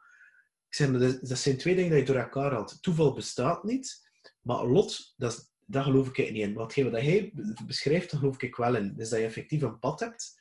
En jij hebt uiteindelijk geen eigen wil wat jij kan doen. Maar als je te ver van dat pad vanaf geraakt... Anders gezegd, als je te ver bent van wie dat je echt bent... Ja, dat je niet je ziel respecteert. Ook die vrouwelijke energie is dat superbelangrijk in. Dan word je door bepaalde gebeurtenissen, zelfmoord, burn-out, trauma... echtscheiding, verslaving, noem het wat je wilt, overlijdens, word je terug gecatapulteerd totdat je die les leert om terug weer op je pad te komen. Ja, exact. Totdat je effectief het snapt van, oké, luister nu naar je intuïtie, luister nu naar je ziel, waarin je gekomen bent, totdat je dat pad volgt en dat je snapt, dat zijn in mijn richtingaanwijzers. En dat pad zal zich wel tonen, ontvouwen, terwijl je het aan het bewandelen bent. En één keer dat je dat systeem door hebt, ja, dan kan je zeggen dat je ben je er niet. Want je moet altijd door die nieuwe laag gaan. Hè? En dan nog heel wat dingen van je vorige levens gaan opkuisen. En dat geloof ik in. Maar zo heel dat ding rond het lot en zo, hè? Zo het lot, zelfs met relaties. Hè? Zo, ja, deze relatie, forever and ever. I don't know. Ik denk zelfs dat er altijd een soort eindpunt is. Als die persoon sterft in een materiële vorm, fysieke vorm, misschien dat je dan in een volgend leven naar elkaar als ziel weer tegenkomt in een andere hoedanigheid. Maar, en dat is het punt, hè, die non-attachment. Dat niet proberen vasthouden aan die controle, waar dat heel veel mensen in zitten. Hè. Zodat, ik heb een relatie, die maakt me gelukkig. En binnen een paar jaar is dat het onderwerp waarbij dat je super ongelukkig wordt. Tenzij dat je het zoals jullie anders aanpakt natuurlijk. Hè. Ja, dat is waar. Veel vrouwen die dat, bij mij begeleiding komen volgen, daar moet ik dat zo af en toe even tegen zeggen. Tijd is een illusie. De maatschappij is een illusie. Controle is een illusie. En elke keer als je zoiets laat vallen, dan wordt er gekeken met grote ogen. Maar eigenlijk is het waar. Maar dat is moeilijk om te vatten, hè, voor ons. Ja, maar dat is iets dat je voelt. Dat is iets dat je, ja... Eén keer dat je dat snapt... Pas op. Allee, ik vind het ook leuk om in die realiteit, kan je zeggen, te spelen, om te beseffen dat er ja, in die matrix, waar je het er net ook over zei, ik bedoel, ik vind het leuk om in die twee te staan. Omdat dat is een soort spel, je kunt er ook van proeven. Je zit eigenlijk te kijken naar een film van mensen met allerlei triggers die dat niet beseffen. En ik vind dat zelfs grappig hoe dat gebeurt. Omdat je denkt van, allee, je zit in je hoofd. Je bent jezelf, je zit letterlijk, je gelooft nu letterlijk je gedachten en je ego. Je zit al zodanig in die mentale constructie. Dat is eigenlijk jij niet wie dat je echt bent. Dat ben je eigenlijk niet, maar je gelooft dat wel. Mm-hmm. En ik vind het dan grappig om dat te kijken. Allee, grappig, soms is het ook wel een beetje compassie eerder. Ja. Ja, maar dat is waar. En veel mannen, maar ook veel vrouwen hebben dat. En dat verschiet ik wel. Veel vrouwen zijn zo overgesprongen naar dat mannelijke. En als je daarover begint, is dat zo... Maar dat voel ik heel vaak in mijn netwerk dan. De mensen die bij mij terechtkomen. Dus, want er komen ook mannen bij mij terecht, hè, maar dus heel vaak vrouwen. Dat als ik een energetische heling geef, dat ik de baarmoeder moet helen. Heel vaak. Bijna altijd, eigenlijk. Is dat heel belangrijk. En dat is echt de vrouwelijke energie die geheeld moet worden hier op aarde. Ik voel dat dan. Dat gaat heel diep. Wat ik daaraan moet geven is echt... Ik word daar dan heel emotioneel van, terwijl mijn handen op die buik liggen. Is echt zo... Wat ik dan moet geven is wat er door mij vloeit. Want dat komt niet van mij. Als ik dat zeg, dan pendelt dat. Want mijn lichaam pendelt. En dan zegt dat wel van mij komt, maar dat komt niet alleen van mij. Hè. Dat komt ook... Er komen dingen door mij. Hè. Maar het is... Ja... Ik weet niet waar ik naartoe wil hiermee. Ik wil dat eigenlijk gewoon toevoegen van... ik wil eigenlijk gewoon beamen... Ik wil u bevestigen van... Ik weet dat, want ik doorvoel dat tijdens bijna elke sessie met een vrouw van... ook de pijn dat daarachter zit, die daar vrouwen meedragen al generaties lang, fysieke generaties, maar ook energetische generaties lang. De pijn dat de vrouw meedraagt, snappen wij niet. En daar wordt veel te weinig aandacht aan gegeven. En ik ben heel, heel dankbaar, echt zo dankbaar, dat ik daar iets rond kan doen, want ik vind dat super belangrijk en mooi en alles. Ik vind dat magie. Ik vind eigenlijk dat elke vrouw bij jullie zou moeten komen, of bij jou zou moeten komen. Ik vind dat... En ik babbel er soms over, maar als ik voel dat ze daar niet voor openstaan, ga ik dat niet pushen, snap je? Nee, dat is waar. Ze moeten komen op het moment dat dat moet komen in mensen hun leven. Hè? Dat is het. Ja. Dat is het. Heb jij voor jezelf al je zeggen een visioen, maar heb je een idee wat je binnen 10 jaar of 20 jaar bent? All right. I love these kind of questions. Over 10 jaar woon ik in Spanje met Michael. Op onze finca, dat is een stuk land, waar dat wij zo wat verschillende panden bij elkaar hebben, met 50 olijfbomen. En wij hebben daar een retraitecentrum. Maar dat is echt een helingscentrum, waar dat ook heel veel andere helers werken, met ons, voor ons, samenwerken, elkaar ondersteunen. En waar dat dus mensen retraites komen volgen. Dus retraites specifiek voor vrouwen, voor koppels, een keer alleen voor mannen, over vrouwelijke en mannelijke energie. Maar even ook retraites voor mensen die heel ziek zijn en willen helen. Dat kunnen van alle ziektes zijn, dat kan van alle kanten op. Maar ik schilder op dat moment ook nog altijd. En dat is ook internationaal. Dus ik ga op verschillende plaatsen schilderen. En het liefste, alsjeblieft, als alle mijn gidsen nu aan het luisteren zijn, zo groot mogelijk. Want het is zo plezant, dat schilderij dat ik nu aan het maken ben, zo, die 4 meter. Ik wil echt groot blijven werken. Ik doe dat zo graag. Ik heb 2 kinderen met Michael. Ik wil een jongen en een meisje, maar Michael heeft 2 weken geleden een droom gehad. En hij denkt dat het een visioen is en het waren 2 jongens. Dus we zullen zien.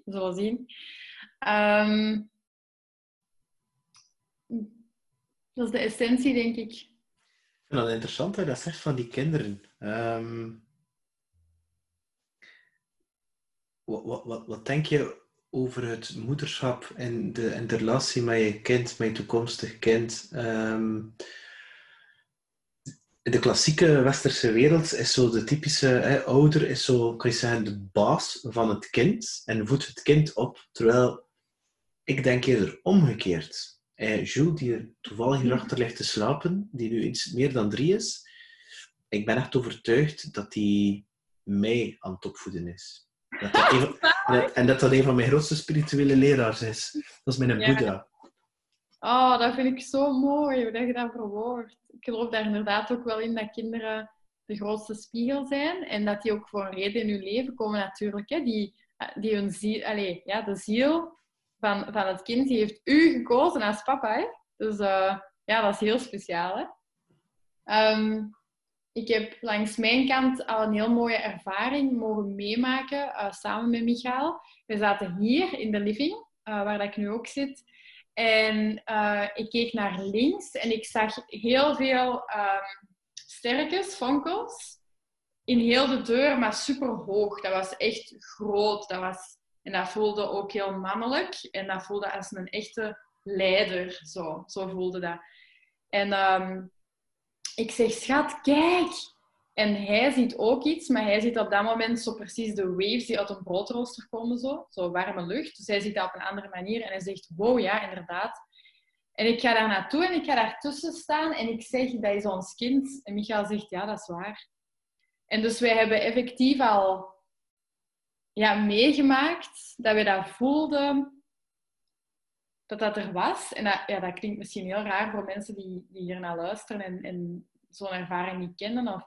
Maar dat was heel duidelijk. En dat was ook heel duidelijk een volwassene man. Dat was niet...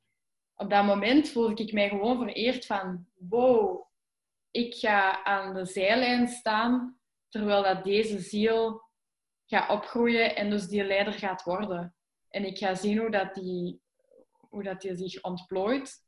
Het kan ook nog altijd zo bijvoorbeeld een boogschuttermeisje worden. Hè? Zo iemand die zo... Yeah, go getting, dat kan ook nog altijd.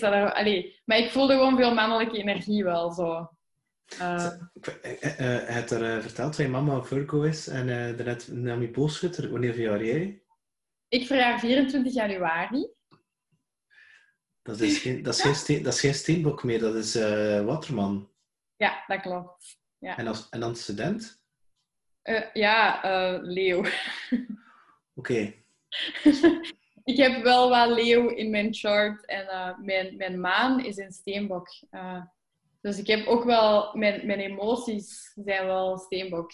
Dus ik zit complex in elkaar, zo, want dat wil eigenlijk zeggen dat ik Waterman, de uitvinder, de vrouw die altijd een nieuwe weg weet en die volgens de universele wetten leeft en helemaal niet volgens de maatschappij. Ook wel de rebel, de kabouter die achter u staat, is toepasselijk in mijn leven. Zo moet ik het niet doen. Ik zou mijn eigen weg wel vinden. De eeuwige persoon die altijd een oplossing heeft doordat niemand op gekomen was. Creatieveling. Maar maan en steenbok is zo van, oké, authority, dit zijn de regels, die gaan we volgen. Dus vanaf dat ik mij niet goed voel of zo, wil ik direct volledige veiligheid. Dit is de veilige omgeving waar we in zitten. Dus dat is het tegenovergestelde van wat ik ben als waterman zijnde. Hè. Maar bij mij is dat ook zo. Want bij mij is het ook heel complex met heel veel strepen. En ik ben een stier, maar mijn ascendant is ram. Met als gevolg, en zeker nu, dat is ram in Mars. En dat is echt... Ja. Hè? En dat is... dat is... en ik voel dat heel hard. Hè? Dat is... Ik voel dat ook in de auto. Ik heb dat behoefte aan zo opzwepende muziek, terwijl dat normaal zijn, hè? Podcast en wat rustiger. Maar ik voel dat zit daar heel hard in. Ja. En komt er nog een keer bij dat leidersding zit erin, zonder... En ik bedoel dat niet leider in een... ik bedoel leider meer in een dienende kracht dan eigenlijk in een dominante command and control. Dat bedoel ik vooral dan niet. Ik snap u zo. En dat is... het is bij mij is het ook wel redelijk complex. Ook super spiritueel, al altijd geweest. En super diep. En toch analytisch ook voelen. Relaties had altijd een werkpunt zijn bij mij. Dat komt daar ook in voor. Dus, wat is uw maan? Ik zou even moeten kijken, eerlijk gezegd. Ik ga zo een beetje kijken. Nee, ik heb niet van buiten. Maar je hebt ermee getriggerd. Maar kijk, sowieso komt het aan bod binnenkort. Hè. Ik denk niet dat dat nu relevant is voor de podcast, maar ik ga het zo een beetje erop. Oh, jij hebt hier toevallig achter mij. En ik ga morgenavond een astrologie trouwens. Dus ik vind dat super boeiend. Ik vind dat wel heel... je moet dat serieus wat voor studeren om dat wel te kennen, vind ik. Omdat je het dan die huizen in Cusp, het dan... ik vind dat best wel... je moet daar wel serieus tijd voor nemen om dat diep in te gaan. Omdat de meeste mensen denken astrologie, zo'n 7 of horoscoop, dat is dan weer iets anders. Maar om het echt goed te doen, spelen er heel veel factoren die dat bepalen hoe dat je bent en hoe dat je gedraagt. Bijvoorbeeld Fabienne is dan schorpioen. En dat is een echte schorpioen. All the way. Dus dat is diep, dat is superkrachtig. En dat zegt veel. Vandaar dat ik dat wel regelmatig vraag aan mensen van... wat is een ascendant? Want dat is wel heel belangrijk, hè? Omdat je het dan ook zo gedraagt. Hè? Dus dat is oké. En dan, dat verklaart ook soms waarom dat ik een klik heb met iemand. Dus interessant. Ja, dat is super, ik vind dat super interessant. En ik geef u 100% gelijk. Ik begrijp ook helemaal niet een chart als ik dat zie. Ik heb dat niet gestudeerd, maar ik heb dan wel een vriend die astroloog is en echt wel informatie channelt als hij een lezing geeft. Dus next level. Maar daarom dat wij ook, als we zo dat programma van Moon Magic in elkaar aansteken waren, dan denk je, oké, je hebt 3 dagen. Je wilt daar een verdieping geven in de astrologie. Hoe ga je dat aanpakken? Hè? Want mensen willen een basis snappen over hun eigen chart. Hoe kunnen we ervoor zorgen dat ze het echt gaan ervaren? Dat ze ervarend kunnen leren en niet gewoon... zoals dat je het eigenlijk overal kunt leren. Dat is heel moeilijk. Dat vraagt heel veel tijd. Maar als je het kunt ervaren, dat is een ander verhaal. En daarom dat we het daarvoor gekozen hebben. En dan vanuit die ervaring kun je gaan zien van... dat is dat en dat. En dan gaat het ook beter onthouden, omdat je het echt gevoeld hebt. Ja, interessant. Ja. Nu, omdat je over die retreat begint. Ik heb gezien dat jullie daar iets doen rond Wim Hof. Hoe is die link daar gekomen? Want ik doe dat al jaren, koud douchen. En hoe is de link daar? Zitten jullie al 2 soms regelmatig in een koud bad, in een ijskoud bad? Hoe is dat gekomen? Of is dat zoiets van, we hadden nog wat filler nodig, mag ik er iemand vragen om ijskoud, hoe zeg je dat, eerst aan ademhaling te doen en dan een ijskoud bad te nemen of in de Noordzee te gaan duiken? Bijna putje winter. Ja, Wim Hof methode is iets dat Michael heel intens gevolgd heeft. En, Bij Wim zelf? Ja, hij heeft die cursus gevolgd. Maar dat was bij Wim zelf, maar dat is wel een online cursus geweest. En hij heeft dan ook in zo'n Facebookgroep gezeten. Echt wel van de Wim Hof method oprichters rond Wim Hof. Maar dat is al jaren geleden, dus dat was ook wel als dat allemaal nog een beetje minder bekend was. Dus hij heeft daar zowel de oorsprong van meegemaakt. En ik heb de Wim Hof methode ook een paar jaar geleden leren kennen. En ik douche elke morgen koud, al jarenlang.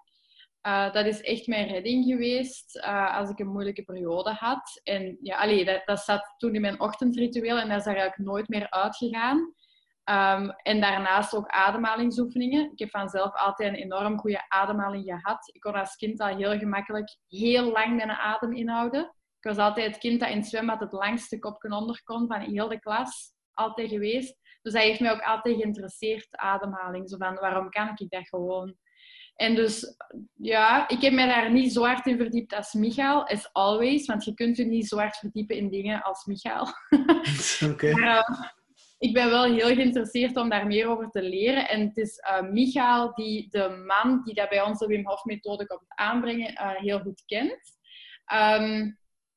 En wij vonden dat heel belangrijk om daar iets in te steken dat echt gelinkt was aan de zee. Want wij willen naar de zee omdat daar die goede zeelucht is. En omdat wij daar een vrouw kennen die daar yoga-leerkracht is en daar host. En die daar een fantastisch pand heeft. En dus accommodatie, alles, vegan, koken, alles erop en eraan. Christel is echt geweldig.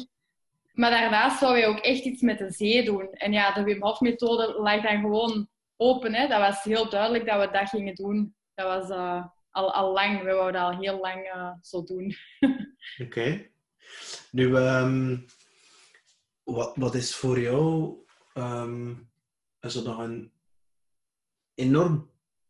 enorm crazy droom? Wat een crazy droom, hè? Naar Spanje gaan binnen 10 jaar, vind ik niet crazy dat je dat gaat doen. Dat lijkt me zo, ja...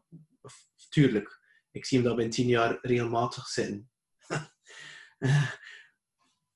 Maar wat is dat voor jou nog een crazy droom? Zo echt iets... big. Je sprak dan net over Beyoncé. Heb je goesting om een keer met Beyoncé te staan shaken op een podium of zo? Of, Ik heb eigenlijk nooit echt zo heel hard opgekeken naar iemand of zo. Dat ik echt zo iemand zou willen ontmoeten. Ik denk dat dat heel speciaal is om sommige goeroes te ontmoeten en zo. Dat kan ik me helemaal voorstellen. Dat de energie... Maar geloof je daarin echt in goeroes?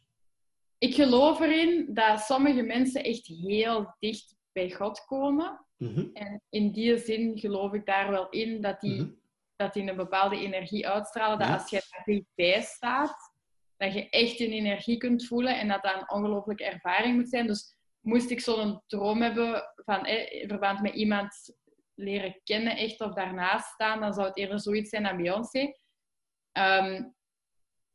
Maar nee, dat is het niet. Het is groter dan dat. Het is iets op globaal niveau. Dat voel ik dat dat een droom is. Helingen kunnen geven op globaal niveau. Dus op heel de aardbol. Je wilt letterlijk de wereld veranderen. Ja, eigenlijk wel. Dat is misschien wel de grootste droom die ik heb. Hè? Want hoeveel groter kunnen gaan, hè? Ik ken toevallig dezelfde droom. Nee, dat klopt. Alright! One team! Ja, ik heb... ik voel dat wat er nu tegenwoordig aan het gebeuren is met mij, dat dat gewoon groter en groter en groter moet. En niet omdat ik groter en groter moet, maar gewoon omdat die energie is niet alleen... En dan ga je allemaal beginnen bij het bos, waar ik hier dichtbij woon, de Wolvenberg. Dat moet geheeld worden.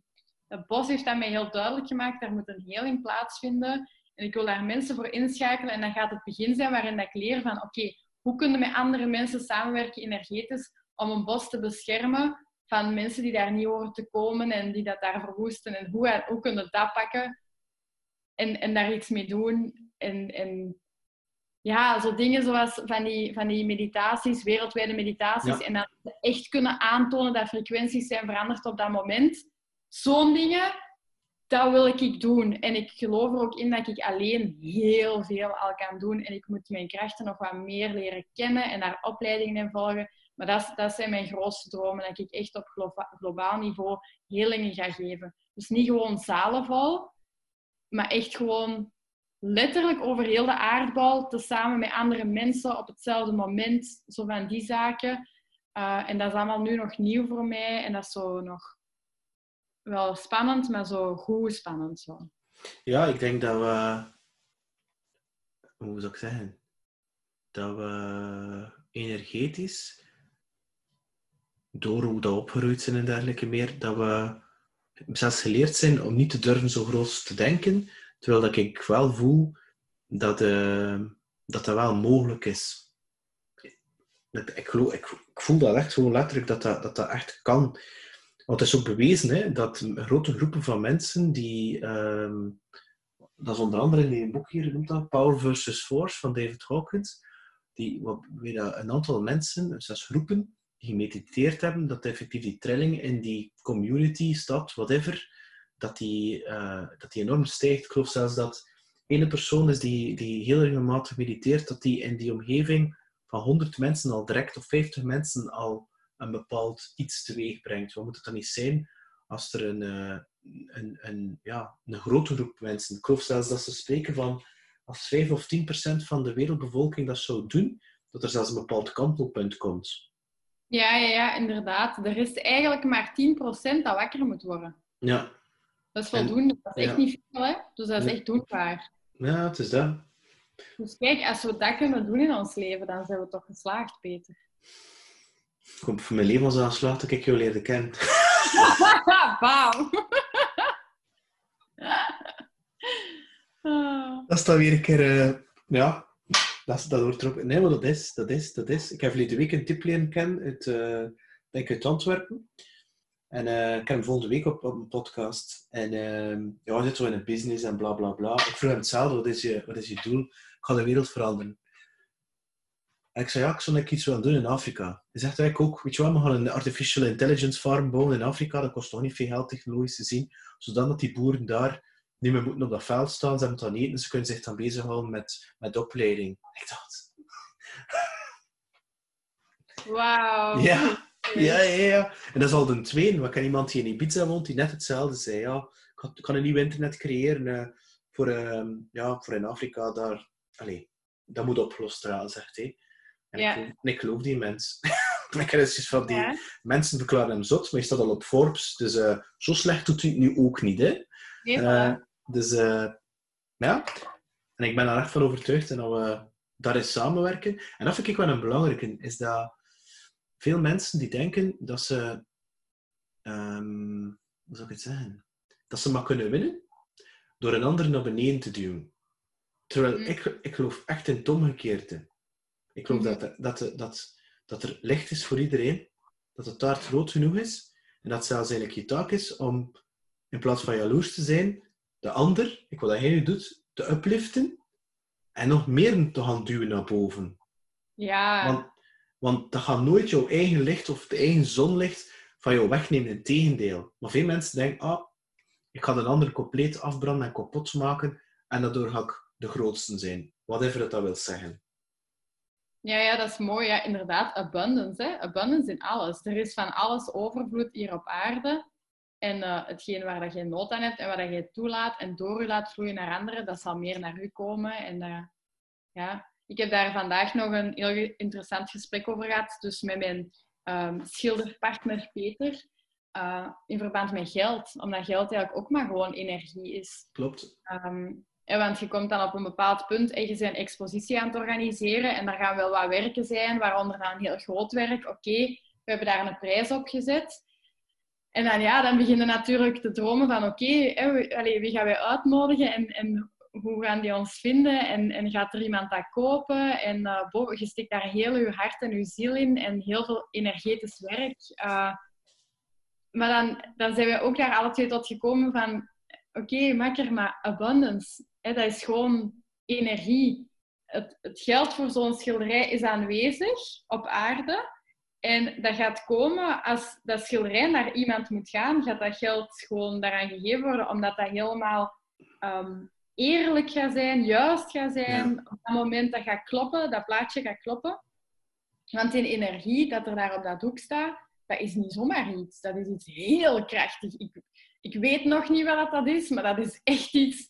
Vandaag kwamen we in een fase, ja, als artiest, je zit in fases, soms heb je zo wat een onzekerder fase.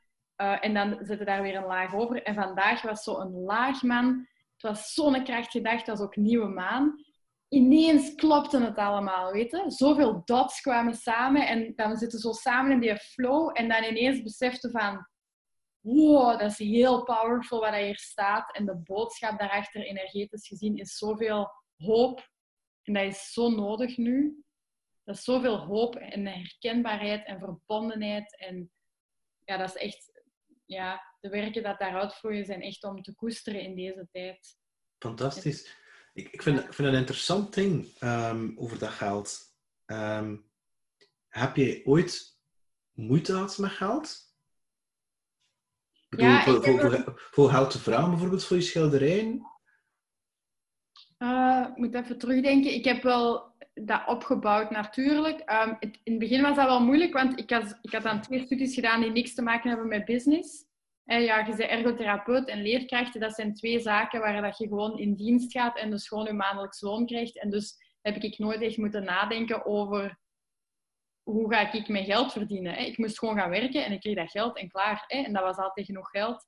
En dan ineens ga je voor dat, nog een bijjobje en schilderijen verkopen. En dan ineens moet je beginnen tellen van, wacht, hoeveel moet ik voor schilderijen hebben om dan eigenlijk een fulltime loon te bekomen? Hoe moet ik genoeg geld vragen? Dat was allemaal niet simpel. Maar mijn omgeving heeft mij altijd heel hard ondersteund om wel waarde te vragen voor mijn geld. En ik ben eigenlijk vooral heel dankbaar dat ik dan de juiste mensen rond mij had. Ik had bijvoorbeeld mijn beste vriendin Lien. Ja, die heeft mij heel hard ondersteund om daar juist in te gaan denken. En ook de mensen van Kunstgezind, die ondersteunen jonge artiesten. Dat heb ik ooit nog mee opgestart. Die helpen ook heel hard nog altijd met prijszetting. Maar nu kan ik dat met de natte vinger. Hè. Dat is echt, ik kan een werk zien van iemand anders en zeggen... Zoveel moet jij vragen. Jij bent zo oud, je schildert al zo lang, je hebt die materialen gebruikt, je werk is zoveel meter op zoveel meter. Dat gaat ongeveer de prijsrange zijn waar dat jij zit. Oké. Ik heb dat geleerd met de jaren. Nou, ik vind het interessant. Maar ik heb wel ooit een boek gelezen dat mijn visie daarop veranderd heeft. En dat heet The Energy of Money. Dat is wel een aanrader, vind ik. Van wie is dat, weet je wel? Niet van buiten, nee. The Energy of Money. En wat heb je dat dan specifiek van onthouden van dat boek? Heel veel. Dat is eigenlijk een boek dat u van alle opdrachten laat doen. Dus dat is geen boek dat je gewoon leest, maar een doeboek. Dat hangt echt bij ons nog maar met een paar pagina's aan elkaar, omdat we dat alle 2 al 3 à 4 keer hebben gebruikt of zo. Maar dat brengt u helemaal terug naar uw childhood en zo, om te kijken hoe dat uw ouders omgaan met geld. En dat laat u... Je zou heel dat boek eigenlijk kunnen uitvoeren, gefocust op uw relatie met uw vriend of met uw vriendin of zo. Maar dat boek vraagt u om de keuze te maken om heel dat boek toe te passen op uw relatie met geld. Oké. Ja, dat is super interessant. Heel mooi boek.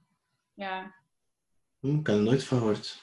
Ja, dat vind ik een heel goed aanrader voor iedereen die voelt van wow, daar zit een blokkage bij mij of zo. Of ja, dat kan ook zijn dat er een gat in uw hand zit.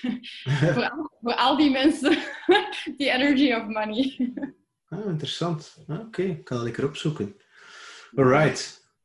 Nu, intussen tijd zijn we al serieus over 1 uur.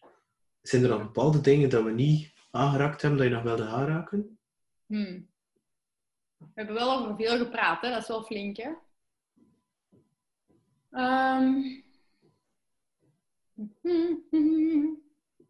We hebben het niet gehad over zelfliefde. En dat is wel iets waar ik heel veel mee bezig ben in mijn leven. Misschien is dat interessant om daar kort over te babbelen, maar ik weet niet of dat je daar zin in hebt. Tuurlijk. Doe maar.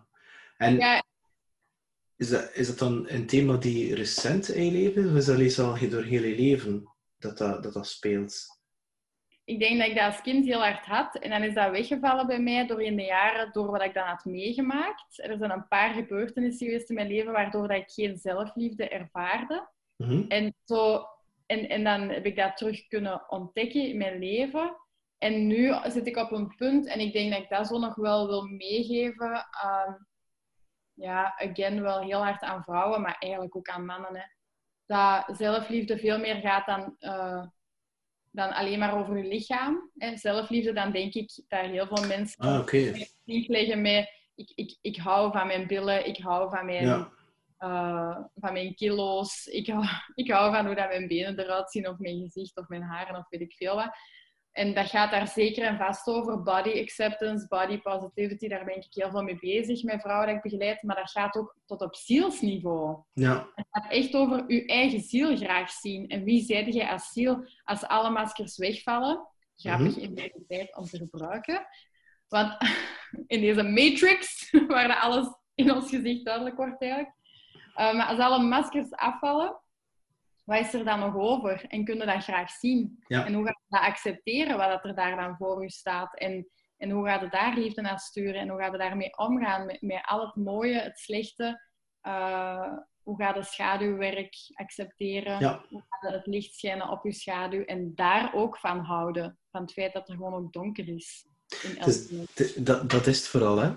En ik denk dat dat eigenlijk het allerbelangrijkste thema is wat je eigenlijk kan rondwerken. Omdat je, als je wegloopt van jezelf, en dat veel mensen doen, hè, ik heb dat ook gedaan, hè, door hard te werken, verslavingen, in je hoofd leven. Maar één keer als je dan dat pad, voor mij is dat de belangrijkste sleutel, om dat pad te kunnen bewandelen, is namelijk die zelfliefde. En voor te kunnen omgaan met je schaduwkanten en die donkere kanten. En in plaats van die weg te duwen, voor die te accepteren en dat te kunnen instaan, is dat... Want ik ben ervan overtuigd, het feit dat je niet aan zelfliefde of zelfacceptatie, kan je zeggen, doet, dat je echt in je eigen weg staat. Ja, dat is waar. Ja. Dan staat het inderdaad in de weg voor je eigen en voor anderen. En ja. Ja, en ook, als je dan voor de Law of Attraction bezig bent, als je natuurlijk continu gefocust bent op ken lelijke billen, of ken lelijk haar, of ken kilo's te veel en dergelijke meer, ja, dat is weer scarcity, hè. Ik bedoel, dat moet niet verwonderd zijn of dat blijft. Ja, en dan trekt inderdaad ook in je omgeving situaties en mensen aan die op die vibratie zitten. En ja, dan gaat er gemakkelijk in blijven hangen, omdat dat comfortabel wordt. Omdat je dan ook nog eens bevestiging krijgt van heel je omgeving. Ja, en ik ben zelfs overtuigd door met zelfliefde aan de slag te gaan, dat je je eigen aura, je eigen straling, je uitstraling enorm kunt veranderen. Ik ben zelfs overtuigd dat je daardoor jonger kunt lijken. Qua uitstraling, hè? Ja, zeker. Ja, 100%. Want je zit op een andere vibratie, hè? Dan zit je op de liefdesvibratie en dan is dat duidelijk. Uw radio is heel duidelijk op één zender gezet. Er is geen ruis niet meer, er is geen twijfel meer en dan gaat je een natural glow krijgen. Ja. Natuurlijk, alle vrouwen hebben dat sowieso 1 keer per maand, hè? De natural glow. Ja, maar daar moeten we niets voor doen. Ja, maar je noemt dat nu glow, maar er zijn er veel die daarin met enorm walging, die dat niet willen accepteren, die dat ambetant zelfs vinden. Of die dat eigenlijk totaal niet accepteren. Ik bedoel, die dat als, moet dat nu echt? En weer door die week. Ja, je hebt 2 belangrijke... ze zijn allemaal belangrijk, maar de belangrijke week waarin je glowt, is als je een ijsprong hebt, want dan zijn je letterlijk warmer als vrouw, dus je glowt echt gewoon. En dan heb je natuurlijk de week van je regels, van je maandstonden, en dan zijn je gewoon, zoals Mother Willow, zeg ik altijd. Als ik mensen leer werken met de maandcyclus en de vrouwelijke cyclus, zeg ik altijd van, tijdens je regels zijn de Mother Willow. Dan moet je niet een afwas doen, dan moet je geen klusjes zitten te doen of organisatie. Dan moet je geen taken zitten uitvoeren, maar dan moet je gewoon heel veel tijd nemen om te mediteren, boodschappen te ontvangen, mensen te gidsen, mensen te ondersteunen die dan op dat moment tot u komen of waar dat jij een boodschap voor ontvangt. Heel veel opschrijven. Diep gaan in inzichten. En dat je interessant dat je aanhaalt. Hoe sta je tegenover voorboedsmiddel? Ja, ik ben ervan afgestapt. Ik heb jarenlang de anticonceptiepil genomen, zoals heel veel vrouwen. Vanaf dat ik mijn regels had, had ik heel veel buikpijn en acne. En zei de dokter van hier, pakt u maar een heel straffe pil. Jaren genomen, echt verschrikkelijk. Dan daarna heb ik een spiraaltje laten plaatsen. Maar omdat ik dan op dat spiritueel pad zat, voelde ik van, amai, dat houdt me echt tegen. En mijn intuïtie zei al maandenlang dat eruit moest. En dan uiteindelijk heb ik die stap genomen. En vanaf dat die spiraal uit mijn lijf was mijn cyclus direct exact juist. Op donkere maan kreeg ik mijn regels. En ze zeggen wel eens van, je moet eigenlijk je regels krijgen op het moment dat je geboren bent ooit als vrouw. Okay. Ik ben geboren op een donkere maan, dus ik ben een echte heks. En ik heb dus ook altijd mijn regels op donkere maan. Dat is echt klokslag. Ik word straks wakker van mijn ijsprong. Ik voel zelfs aan welke kant dat is. Allee, mijn band met mijn lichaam is zo mooi geworden als vrouw vanaf dat daaruit is. En ik geloof er heel hard in dat het niet zo moeilijk is om niet zwanger te worden en om gewoon heel hard te letten op hun eigen cyclus. En ik geloof er heel hard in dat er een massa-industrie zit achter anticonceptie, dat gewoon ons iets aanpraat als vrouw. En eigenlijk is dat echt niet oké. Ik geloof dat ook. Ik denk dat we hier gaan afronden, Charlotte. Ja, hè? Want dus we kunnen dat het onderwerp is dat jij echt nog wil aanbrengen. Ik denk dat ik alles heb aangebracht wat ik heel belangrijk vind. Maar, nee. Dat is deel 2. Dat is deel 2, voilà. Je moet ergens beginnen en binnen x aantal tijd gaat er weer, ik weet niet veel wat gebeurd zijn, en openbaringen, en gaat er weer heel veel stof zijn. Ja. Ik moet zeggen, Charlotte, heel erg bedankt voor het gesprek. Je bent echt een fantastische, mooie, oude ziel. Oh, prachtig. Dank u, ik voel me vereerd. Dank u wel dat ik op uw podcast mocht komen. En ik verschiet ervan, de tijd is echt voorbij gevlogen, hè? Amai. Tijd is een illusie, heb je dat al gezegd? Ah! Dank u om mij even terug te kaatsen, inderdaad. Ja, echt merci. Het is prachtig dat je een platform biedt aan zoveel mensen. En dat is belangrijk. Ik wens je het allerbeste toe. Veel geluk, ook voor mijn Michael. En sowieso tot heel binnenkort, hè.